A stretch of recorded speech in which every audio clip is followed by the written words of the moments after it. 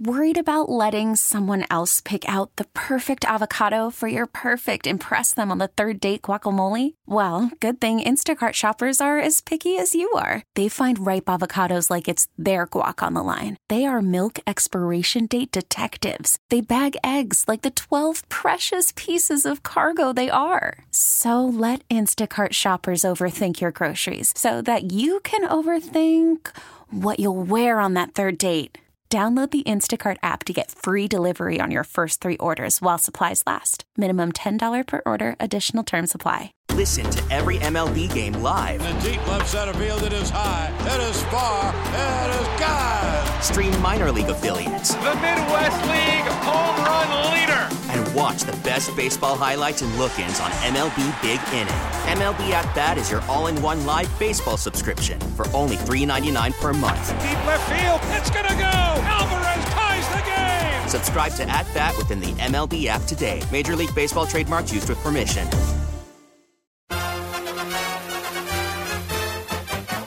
Time now for the 2024 New York Mets Hot Stove Preview on WCBS 880. The 3-1. Hit in the air, deep right field. Brennan going back to the track, to the wall. It's gone. Right center field. The polar bear plunges one into the Cleveland bullpen. It's a game-tying grand slam. We're getting you ready for Mets baseball in 2024. Ramirez hits a ground ball to the shortstop hole. Lindor backhands to second one. McNeil to first. Put it in the box. Oh, baby, do the Mets turn a beautiful double play and a classic pitching duel. Here are your hosts, Keith Raad, Pat McCarthy, and the voice of the New York Mets, Howie Rose. Thank you and welcome to the 2024 New York Mets season here on WCBS 880. This is our Mets spring preview show. We're still about a week away from exhibition games actually beginning, but the players, particularly the pitchers and catchers, have been filing into Port St. Lucie for the last few days, so clearly spring training is well underway, which means everybody's tied for first place around Major League Baseball. Everybody is reasonably optimistic, and now we get to dig into where the Mets may be and hopefully are better than they were during their 75-win season of 2023. I'm happy to be joined by my on-air broadcast partners, Keith Raad and Pat McCarthy. Great to have you both back. And Keith, let's start with you, and if I can get personal for a moment, your first winter as a dad. Are you aiming to get down here as soon as possible? Yeah, it depends on who I'm talking to, Howie. When I'm with my family, this is the greatest time on earth, but I look out the window and I see snow and I see the shovel, and I know my 6-month-old Charlotte, she's not going to pick up the shovel to get out there. So I'm very ready to leave the snow in New York and head down to Florida because I'm looking forward to the flowers pushing through the proverbial snow and getting going. Well, we're especially glad to have Pat with us from day one here in spring training because you had quite the off-season, beginning with a serious accident right after the end of the regular season. And before we just get into the crux of this show and the Mets, just tell us, for those who aren't familiar with what you went through, what the ordeal was and how you're feeling now. Yeah, Howie, thanks. I'm feeling great. I mean, that's the most important thing. After my 10 broken ribs that I suffered at the end of the regular season, in the middle of the postseason, spent a couple of months laying up on the couch. But fortunately, with the love of my family and the support of everybody else, I'm back up, I'm ready to go, and excited to get down to spring training. So it's all about baseball now, and it starts with not only some new players, but a new manager for the Mets in Carlos Mendoza. Most recently, the bench coach for Aaron Boone with the Yankees. Keith, when we found out at the end of the regular season that Buck Showalter would not be back next year, were you, and of course that means now this year, were you surprised that the Mets went for someone without major league managing experience? I was just a little bit, having done the big league thing for my first year and getting a taste of what it entails, having to talk to the media twice a day and having to basically cover a little bit and put on a show a little bit. When you talk to the media twice a day, it's difficult. And then you have to handle a big league clubhouse with a lot of money. I thought somebody like Buck Showalter really knew what that was all about. And so I thought, someone with experience needs to do this job. So I was a little surprised that Carlos Mendoza was selected. He doesn't have any managerial experience in the major leagues, but what he does have is bench coach experience in New York, shoulder to shoulder with Aaron Boone with the New York Yankees. So he basically observed what the job would be, in my opinion. So that alleviated some of just my concerns, and I'm sure David Stearns was excited to hand the keys to a young, youthful, vibrant personality that I guess in his estimation and his interviews felt that, well, he can handle the clubhouse, and he's at least seen what handling the media twice a day can be with Aaron Boone, and hopefully he can do that with the Mets. And Pat, you're on the field before and after games, very often contributing post-game interviews, so you got a somewhat unique feel for what the mood and the overall texture around the ball club is. Did you get a sense late last year that a change was coming as far as the manager was concerned? Yeah, it's a great question. I think that we all knew that there was a chance of the change coming just because of the way the club had finished, and with David coming in, that sometimes when there's regime changes, that also means there's changes in coaching staffs. But, you know, Buck Showalter was coming off a Manager of the Year award just a year ago. So I think a lot of people thought that with the injuries that were coming back the next season and having a full spring training with no WBC, I think a lot of people expected Buck to be back for this year. But, you know, the Mets obviously decided that it was time to make a change. And I'm with Keith. I think that they are bringing in somebody in Carlos Mendoza that has really worked his way through the system and has earned this spot as a big league manager and has kind of paid his dues, not just, you know, managing in the lower levels, but also as a bench coach. So I'm excited for this year, and I'm excited to see how things change under Carlos Mendoza and how this team responds to his role as the manager. Now, Howie, what interests me too is the fact that since Terry Collins left, there has been, I probably call it some instability of manager or general manager. I mean, think about Brandon Nimmo, who's been here since the end of Terry Collins. He's had to deal with a lot of different personalities. How much, in your estimation, is David Stearns coming in and hopefully providing a little stability to this organization? How do you think that maybe changes the direction of this organization? Hopefully is certainly the key word there, because they could use some stability in that seat. You know, you mentioned Brandon Nimmo having played for Terry Collins. Since Terry left, they went through Mickey Callaway. That didn't last long. Carlos Beltran didn't even get to opening day. Luis Rojas lasted 2 seasons, as did Buck Showalter. So certainly there needs to be some stability within the clubhouse. I don't think there's any question about that. And, it also bodes for the kind of transition season that was hinted at even before last season ended, when the Mets met with Max Scherzer, when Steve Cohen met with Max Scherzer and Justin Verlander, and let them know that things are going to be a little different this offseason, as we've seen, in terms of the lack of big names and huge contracts. Although the caveat is they were in on Yamamoto as hard as anyone and offered pretty much the same deal that the Dodgers did, but that ship certainly sailed. And so now the Mets are using this as something of a transition year. But I think for Carlos Mendoza, the mandate is not, it doesn't necessarily mean that they're punting on this year at all, because you look at the last 2 National League champions. You had the Arizona Diamondbacks win, 83 games last year? And before that, the Philadelphia Phillies won 87. So then the question really becomes, and this is for both of you, is there enough talent in this camp right now to stay in contention and perhaps get a wild card spot at the very least in 2024? I personally am pretty bullish on this year, and I'm interested at some of the calculations that David Stearns has made, putting together, especially with the starting rotation, some of these shorter-term deals. Sean Manaea coming in, Luis Severino, taking a flyer on those guys. And I think that even though it may not be the sexiest starting rotation like we saw last year with all those glistening dollar bills with Scherzer and Verlander, it's one that you hope can provide stability and get you to the bullpen, because where Stearns and the Mets have seemed to spend on some pieces is that bullpen to hopefully win you games. So I personally think that, if this starting rotation can get you 5 or 6 innings, keep you in the game, the offense, Pete Alonso, Francisco Lindor, Brandon Nimmo, they can shine and hopefully win you some of those close games, and then the bullpen can close it out at the back end. Yeah, I think the way that baseball is set up right now with the expanded playoffs is all you have to do is get in, right? We've seen that over the last couple of years. We saw it in 2022 with the Phillies and the Padres who made the run, and we saw it last year with the Diamondbacks, that sometimes it takes just winning 83, 84 games to get into the playoffs and getting hot at the right time. I think that this rotation is built to be a very steady rotation. Now, obviously, there are some question marks. Which Luis Severino are the Mets going to get this year? But I think having Jose Quintana for a full season is really going to help. What kind of strides are Kodai Senga going to make in his second season as a starting pitcher? And can he take the reins as the ace of this staff? And I'm excited to see a guy like Adrian Hauser, to see how he performs, because he can be a really steady fourth or fifth starter for this team. And I think having that constant turnover in the rotation for 1 through 6 is going to be really beneficial.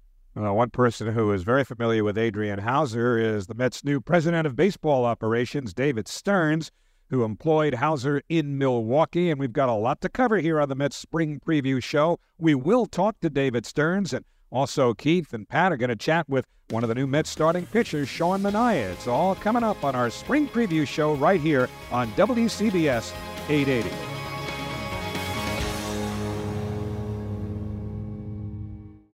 Call from mom. Answer it. Call silenced. Instacart knows nothing gets between you and the game. That's why they make ordering from your couch easy. Stock up today and get all your groceries for the week delivered in as fast as 30 minutes without missing a minute of the game. You have 47 new voicemails. Download the app to get free delivery on your first 3 orders while supplies last. Minimum $10 per order. Additional terms apply.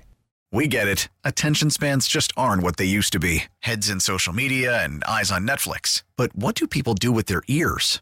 Well, for one, they're listening to audio. Americans spend 4.4 hours with audio every day. Oh, and you want the proof? Well, you just sat through this ad that's now approaching 30 seconds. What could you say to a potential customer in 30 seconds? Let Odyssey put together a media plan tailor-made for your unique marketing needs. Advertise with Odyssey. Visit ads.odyssey.com.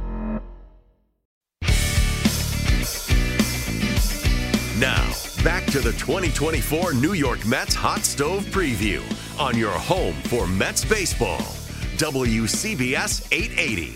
Back here on the Mets Preview Show, we are joined by new Mets pitcher Sean Manaea.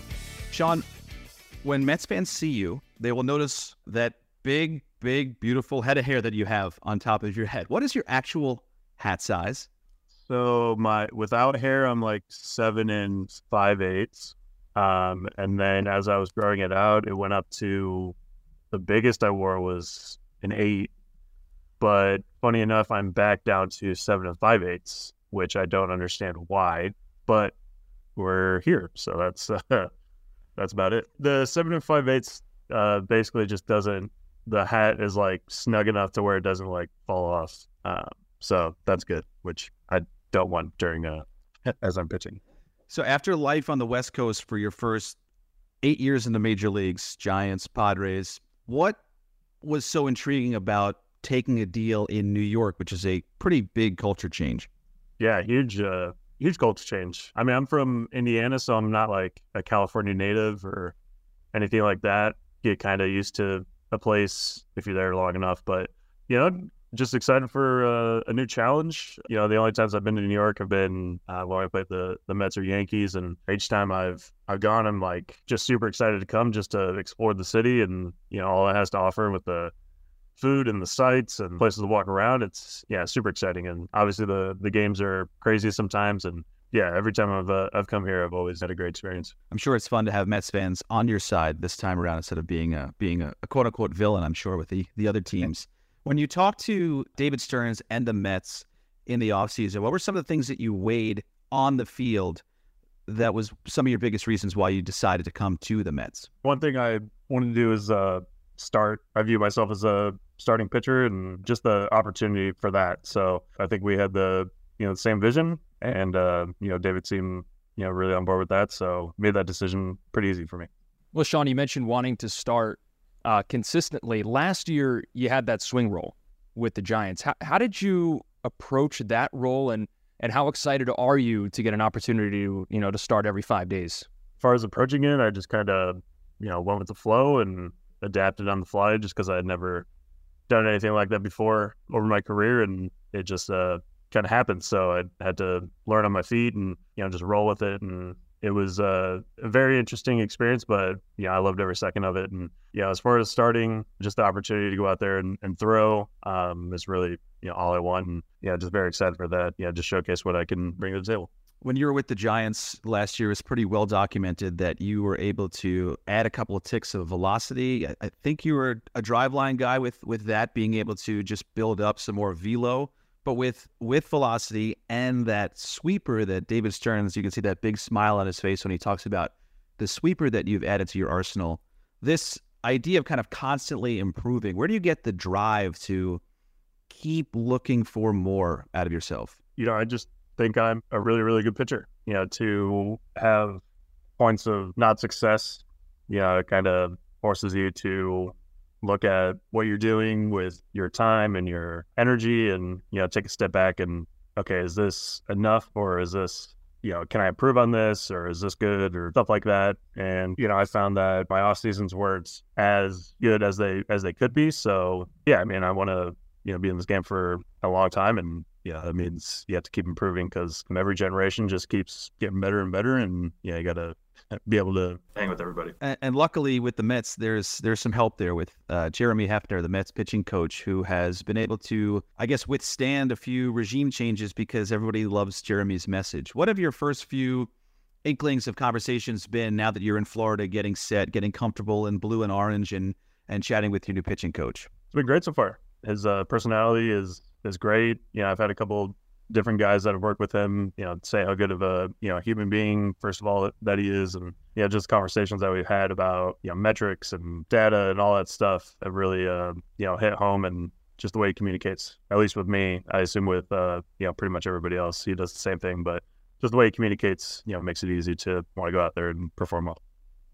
Sean, in past interviews, you've talked about your relationship with your family. And I wanted to ask you about your brother, who served in the military. So when you were in San Diego, they have Military Appreciation Day every Sunday. What was that experience like for you and your family to be able to blend those two worlds? Yeah, he was in Oceanside while I was in San Diego, which was amazing because he had never seen me play before. So in 2021, I think it was the first time he got to see me play professionally, because he'd been in all over the world for 8 years or 9 years or at that point. So yeah, for him to be in Oceanside, which is only like 40 minutes away from San Diego, yeah, he can come down pretty much every time I pitch, which is great. And yeah, that day was really cool just because, yeah, he got to be out there on the field. But my mom had no idea. And, as she was watching the game, yeah, she was just overcome with, happiness and, all those great emotions. So yeah, it was a very beautiful moment. And, definitely one of the, things I'll look back and be like, man, that was such a cool experience for both of us. Yeah, I can only imagine. Let's go back to 2018 in Oakland against the Red Sox. You throw the no-hitter.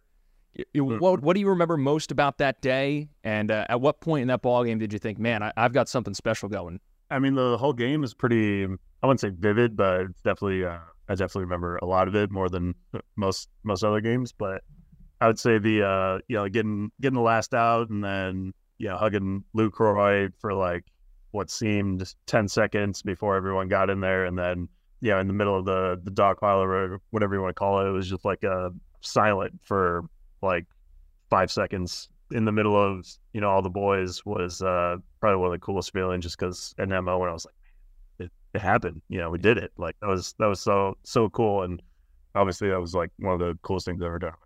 So that camaraderie of being able to jump up and down with your teammates. I'm wondering, now that you're a brand new teammate in a new place, there's always the pitchers are with the pitchers, the hitters are with the hitters, and certainly the starters kind of hang with the starters and the bullpens with the bullpen. So how do you create the vibes of a rotation? How do you guys stay together? Because I know you've been with a couple different rotations now in your big league career. And what guy do you hope to be? What role do you hope to be in the rotation and in the clubhouse? I think spring training is obviously not only for getting ready on the field, but, as a new guy here, getting to know my teammates better. So, hopefully we can go out to dinner at some point and hang out and get to know each other better, obviously doing stuff at the field. Just short little interactions over time just kind of build up, and, you start to form bonds. And yeah, I think the strength of the staff is not just any one single person. It is the staff. So obviously it's a long season, so just kind of pulling for each other and not just being selfish in any one way. Well, Sean, we appreciate the time. Best of luck. Stay healthy, and we'll see you in 2024 at Citi Field. Thanks again. Thank you so much, good. That was Sean Manaea, one of the new starting pitchers in the Mets rotation for 2024. And when we get back, we will talk to the architect of this and future editions of the New York Mets, the new president of baseball operations, David Stearns. It's coming up right after this on the Mets Spring Preview Show here on WCBS 880.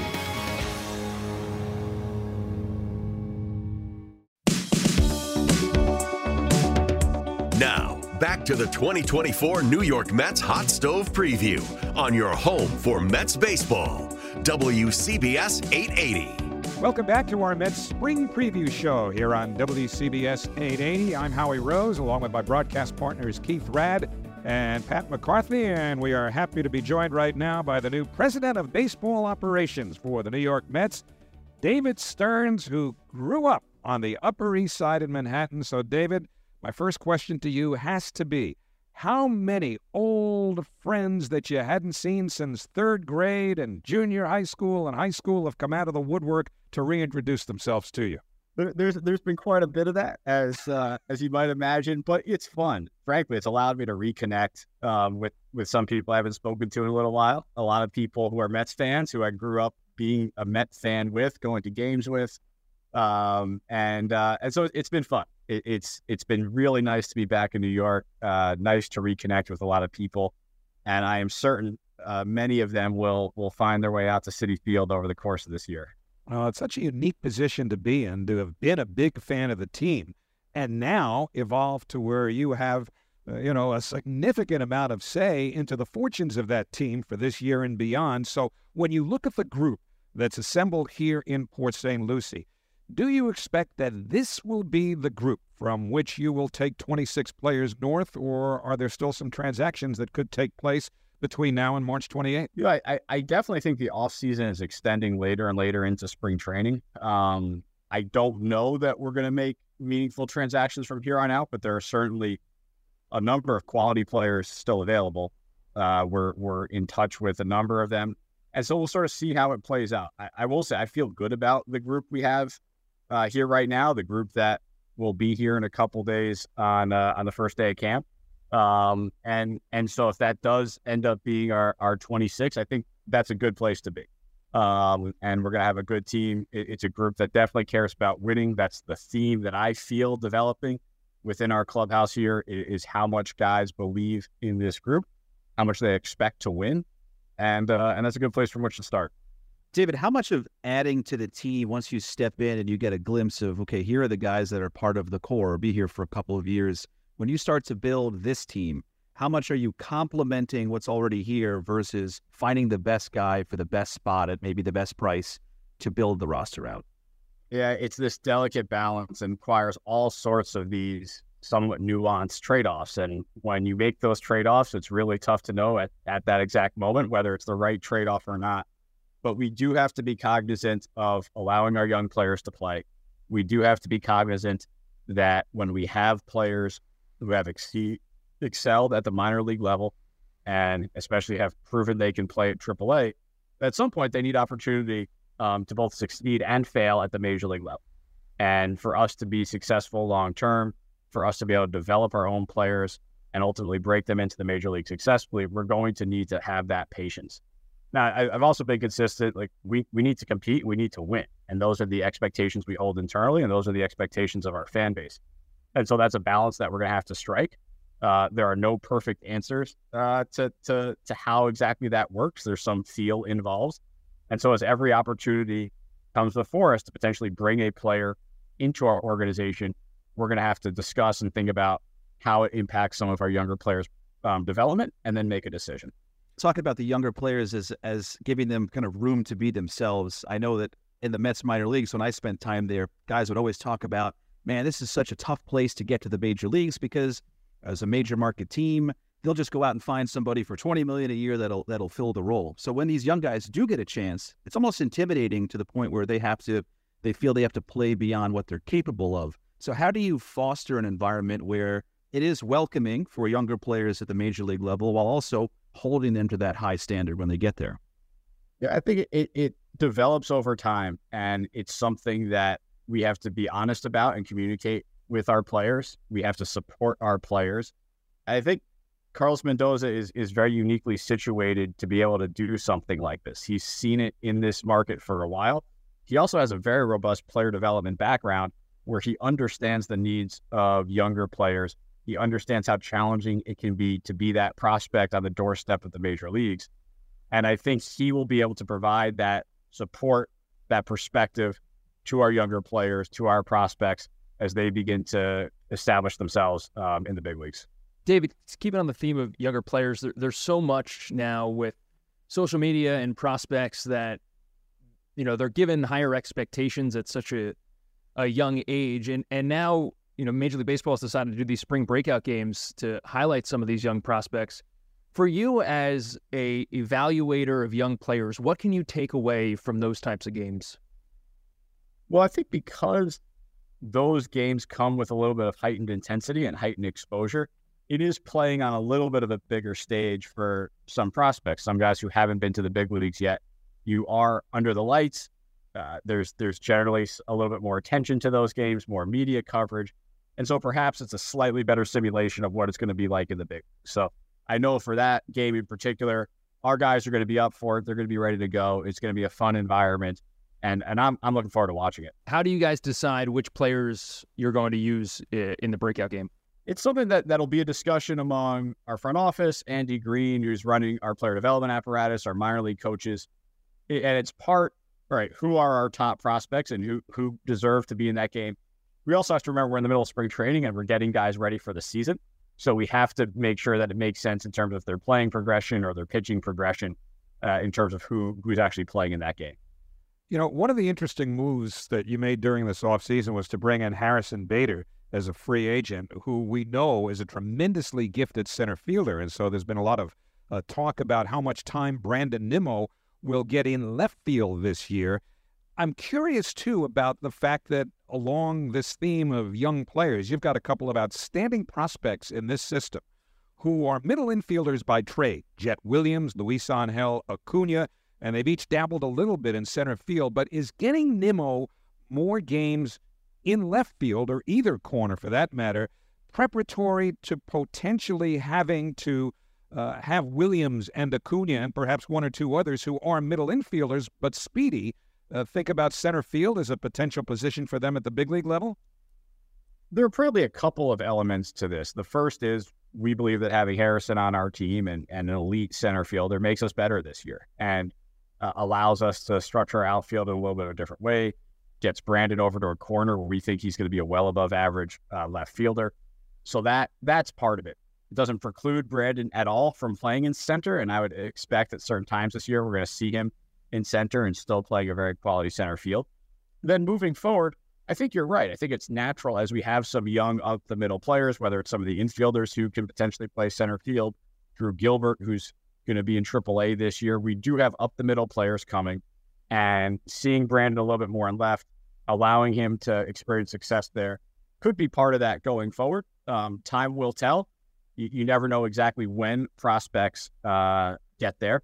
And then the third part of this a little bit is we want to keep Brandon on the field as much as possible. And we know how physically demanding center field can be. All positions are demanding in their own right, but left field, there's a little bit less movement. There's a little bit less activity. And so getting him to a corner with some regularity, we're hopeful will allow him to stay on the field throughout his time with the Mets. Well, there's one sort of elephant in the room that you're going to have to deal with all year, and that, of course, is the contract status of Pete Alonso, who is eligible for free agency at the end of the year. Can you unequivocally state that there will, if it's unequivocal, then there's no conditions, that he will get to free agency, and any conversations that you have preparatory to a potential new deal will not take place until he reaches that status? I don't think I can unequivocally state that. I don't think we ever are going to draw any lines in the sand or say anything in absolutes. I also understand what this situation is. This is a really good player who's nearing the end of his time of team control. And most of the time, those types of situations end up in free agency, and that's okay. That's the way our system works. Certainly, if Pete wants to test free agency, we completely understand that, and I think in many ways support it. But we're going to absolutely keep in touch with him as well.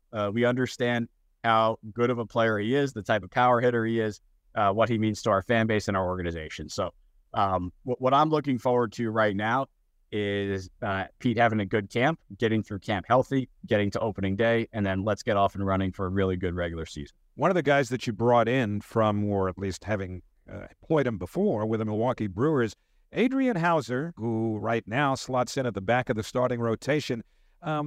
What indicates to you that he might be capable of pitching 175 or 180 innings, which is something he hasn't done yet? And by way of a scouting report, what more can you tell us about what we can expect from him? Yeah, House is a guy who has really been a quality pitcher in this league now for a while, and maybe a little bit quietly because he's been in the smaller market in Milwaukee for the entirety of his major league career. But he pounds the zone.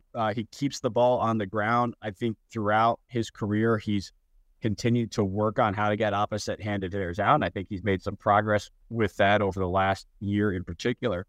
And also throughout his career, he's pitched in multiple roles, and some of that explains why he hasn't put up those 150-plus inning seasons that ideally you'd love to get from a starting pitcher, but at times he's pitched out of the pen, at times he's pitched in the rotation. Occasionally the nagging injury has popped up. But I am confident if he can stay healthy, if we can help keep him healthy throughout this year, that he could be a nice stabilizing force for a rotation and take the ball every 5 or 6 days. David, with the additions of Adrian Hauser, Sean Manaea, Luis Severino to the rotation that already we see Jose Quintana and Kodai Senga, when you acquire those three specifically, is there any common theme that they do as far as their identity that you really wanted out of them, or is it just three individual different guys on this team? Interestingly, I think there are three actually fairly different guys and do things a little bit differently, and we like what they all do, but I do think they are at different places in their careers.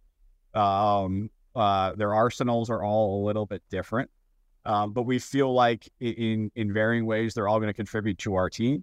They're all primed for good seasons this year for various reasons, and I think they mesh well with our current group, and that's certainly been my observation thus far through the first week of pitchers and catchers here, is that starting unit, that starting rotation is bonding together, is working together, is feeding off of each other, and that's certainly the culture that good rotations have. David, Kodai kind of jumped on the scene last year as a rookie after such an amazing career in Japan. You know, what can Mets fans expect from him in his second season, and how can he build on what was already such a tremendous rookie year? I'm really looking forward to not only watching him on the field, but watching his work in between starts. From everything I've heard about Kodai, he's got a tremendous work ethic. He's very diligent with his preparation. He cares a tremendous about what he's doing in between taking the ball on the mound every 5 or 6 days. And I think that can serve as a tremendous example for the rest of our roster and our younger pitchers. In terms of him taking another step, the first thing I'd say is he had a really good year last year. And if he were to repeat that year, I think that puts us in a really good spot. He's also a year more comfortable in the league. Whatever jitters or uncertainty may have existed at the front end of last year probably won't be there this year. He understands what the travel's about. He understands the nutrition. He understands the rigors of 162 Major League game schedule. So I think all of that is now in the past, and he can really just focus on competing and being the best version of himself. Well, as we get ready to close, I'm imagining the sound of trumpets, which I hope you like, David, because that means that Edwin Diaz is back in business, and the more he pitches, the better off the team will be, of course, because generally he's in there when you're trying to hold on to a lead and nail down the save. So given that it's just about a full year now since his knee injury, is this a normal spring training for Edwin Diaz? Any restrictions? And do you expect that by opening day he is 100% without further concern relative to the injury? Our expectation is certainly that by opening day he'll be full go. And he's participating, I'd say, in 99% of full camp here. We're probably being a little cautious on some of the PFP stuff just to make sure we don't overdo it early in camp. But he threw a live yesterday, looked really good. He's in good shape. He's all smiles. And the impact he has on the other guys around here is really noticeable. They're thrilled that he's here. Everyone is very excited that he's healthy and going again. And so, a great addition to the team that we're going to have him back healthy this year. And I'm certainly looking forward to watching him close out a bunch of games over the course of the year. And we are all looking forward to working with you and being around this ball club as we prepare for the 2024 season. David, thanks so much for joining us, and we'll see you before you know it. My pleasure. Thank you, guys. That is David Stearns, the president of baseball operations of the New York Mets. We'll be back with more on our Mets Spring Preview Show right after this, right here on WCBS 880.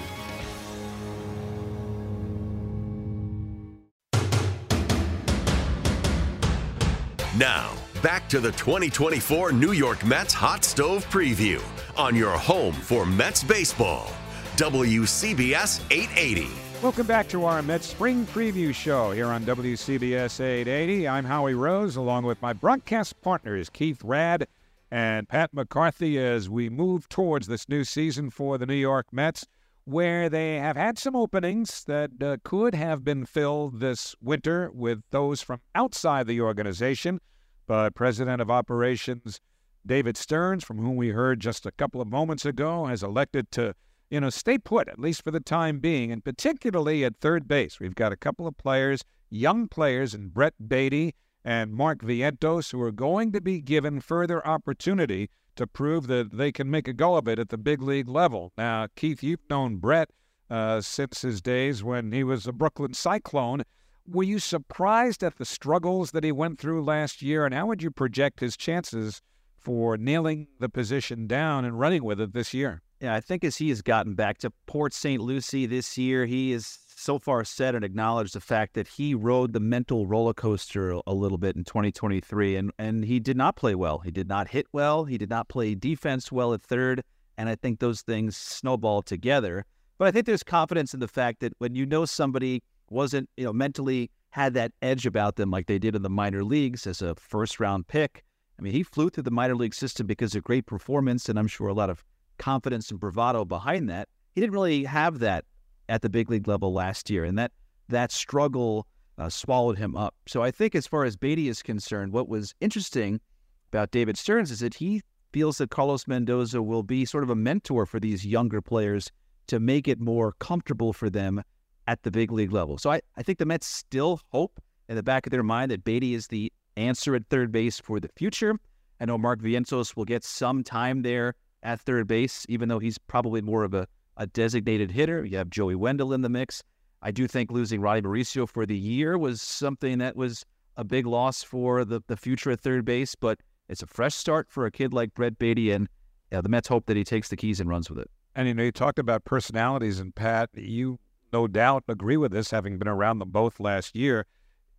Mark Vientos is, I don't know that I'd necessarily call him gregarious, but he's got more of an outgoing personality, to be sure, and exudes a little bit more self-confidence just when you speak to him, whether it's bravado or just anything else than Brett Beatty does. And so do you sense that Vientos can grab the DH role against primarily lefties and righties and just kind of run with it?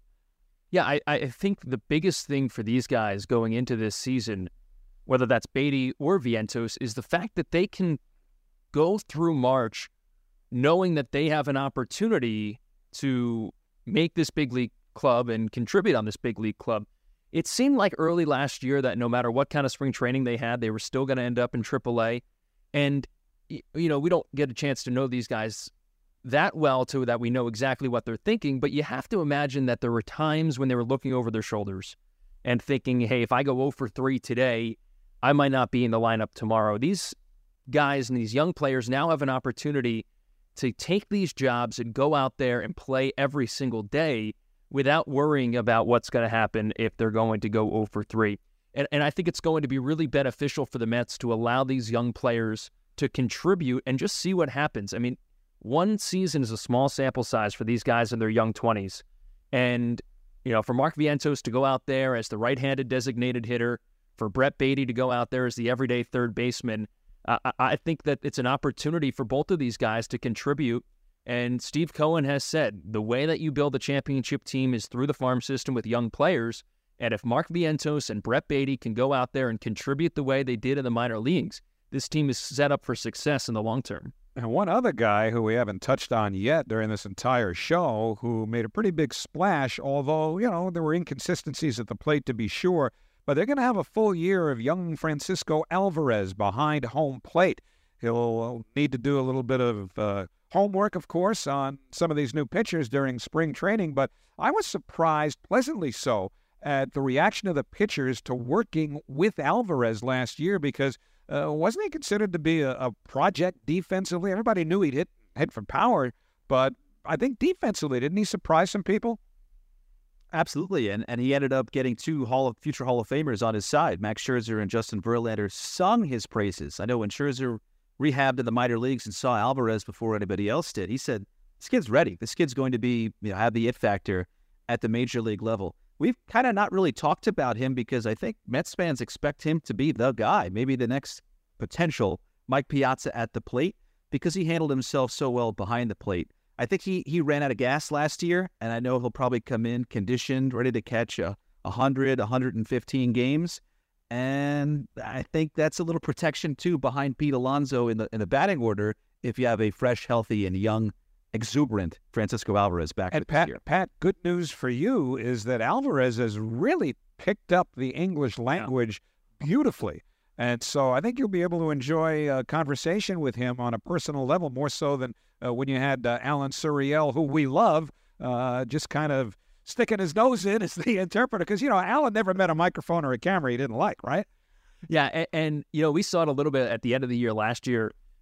We probably did about 2 or 3 interviews pre-game with Francisco, and I know Keith had an opportunity to do an interview with him in English really early on in the year, and then I had an opportunity to do an interview with him in English late in the season, and it was so much fun to watch his progress and the excitement that he had when he would do these interviews in English, and you can imagine that it's only going to get better as he gets more comfortable at the big league level, which I also think was why it was so important to bring Glenn Sherlock back as well as the Mets catching coach, because when he and I would speak last year, he would just sing Francisco's praises, so I think having another opportunity to work with him is really going to help his development. Well, I'm thrilled to have the opportunity to work with both of you, Keith Raad and Pat McCarthy, for our second season together on WCBS 880. And so here we are, a week away from our first broadcast, the Mets and the Cardinals in Port St. Lucie next Saturday, the 24th of February. February 24th, when we're on the air with baseball. It's a different world now, but we're glad to be part of it with Mets baseball here on WCBS. So our thanks to Ray Martell and all of the others involved in putting this show together, as well as our guests David Stearns and Sean Manaea. We'll see you next week from Port St. Lucie. Thanks for joining us on our Mets Spring Preview Show. I'm Howie Rose, right here on WCBS 880. Listen to every MLB game live. In the deep left center field, it is high, it is far, it is gone. Stream minor league affiliates. The Midwest League home run leader. And watch the best baseball highlights and look-ins on MLB Big Inning.